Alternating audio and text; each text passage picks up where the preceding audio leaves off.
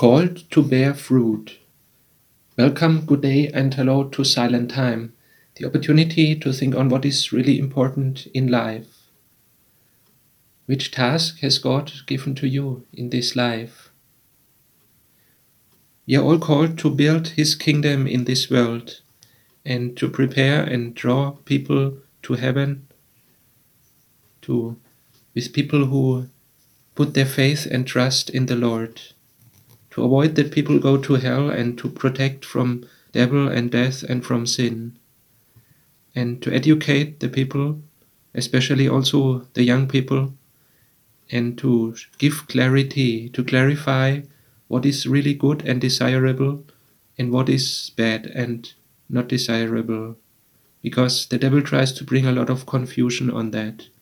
We are called to clarify it, to comfort the people also, especially those who are in despair and in trouble, to bring peace and unity, and more or less to create the new world, to be the ambassador of Christ, of God.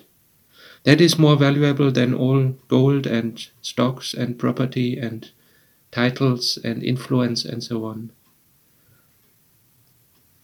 Jesus says in John 15, verse 16, "You did not choose me, I chose you and appointed you to go and bear fruit, the kind of fruit that endures. And so the Father will give you whatever you ask him in my name. This then is what I command you, love one another." Lord, we thank you for the task that you give to us.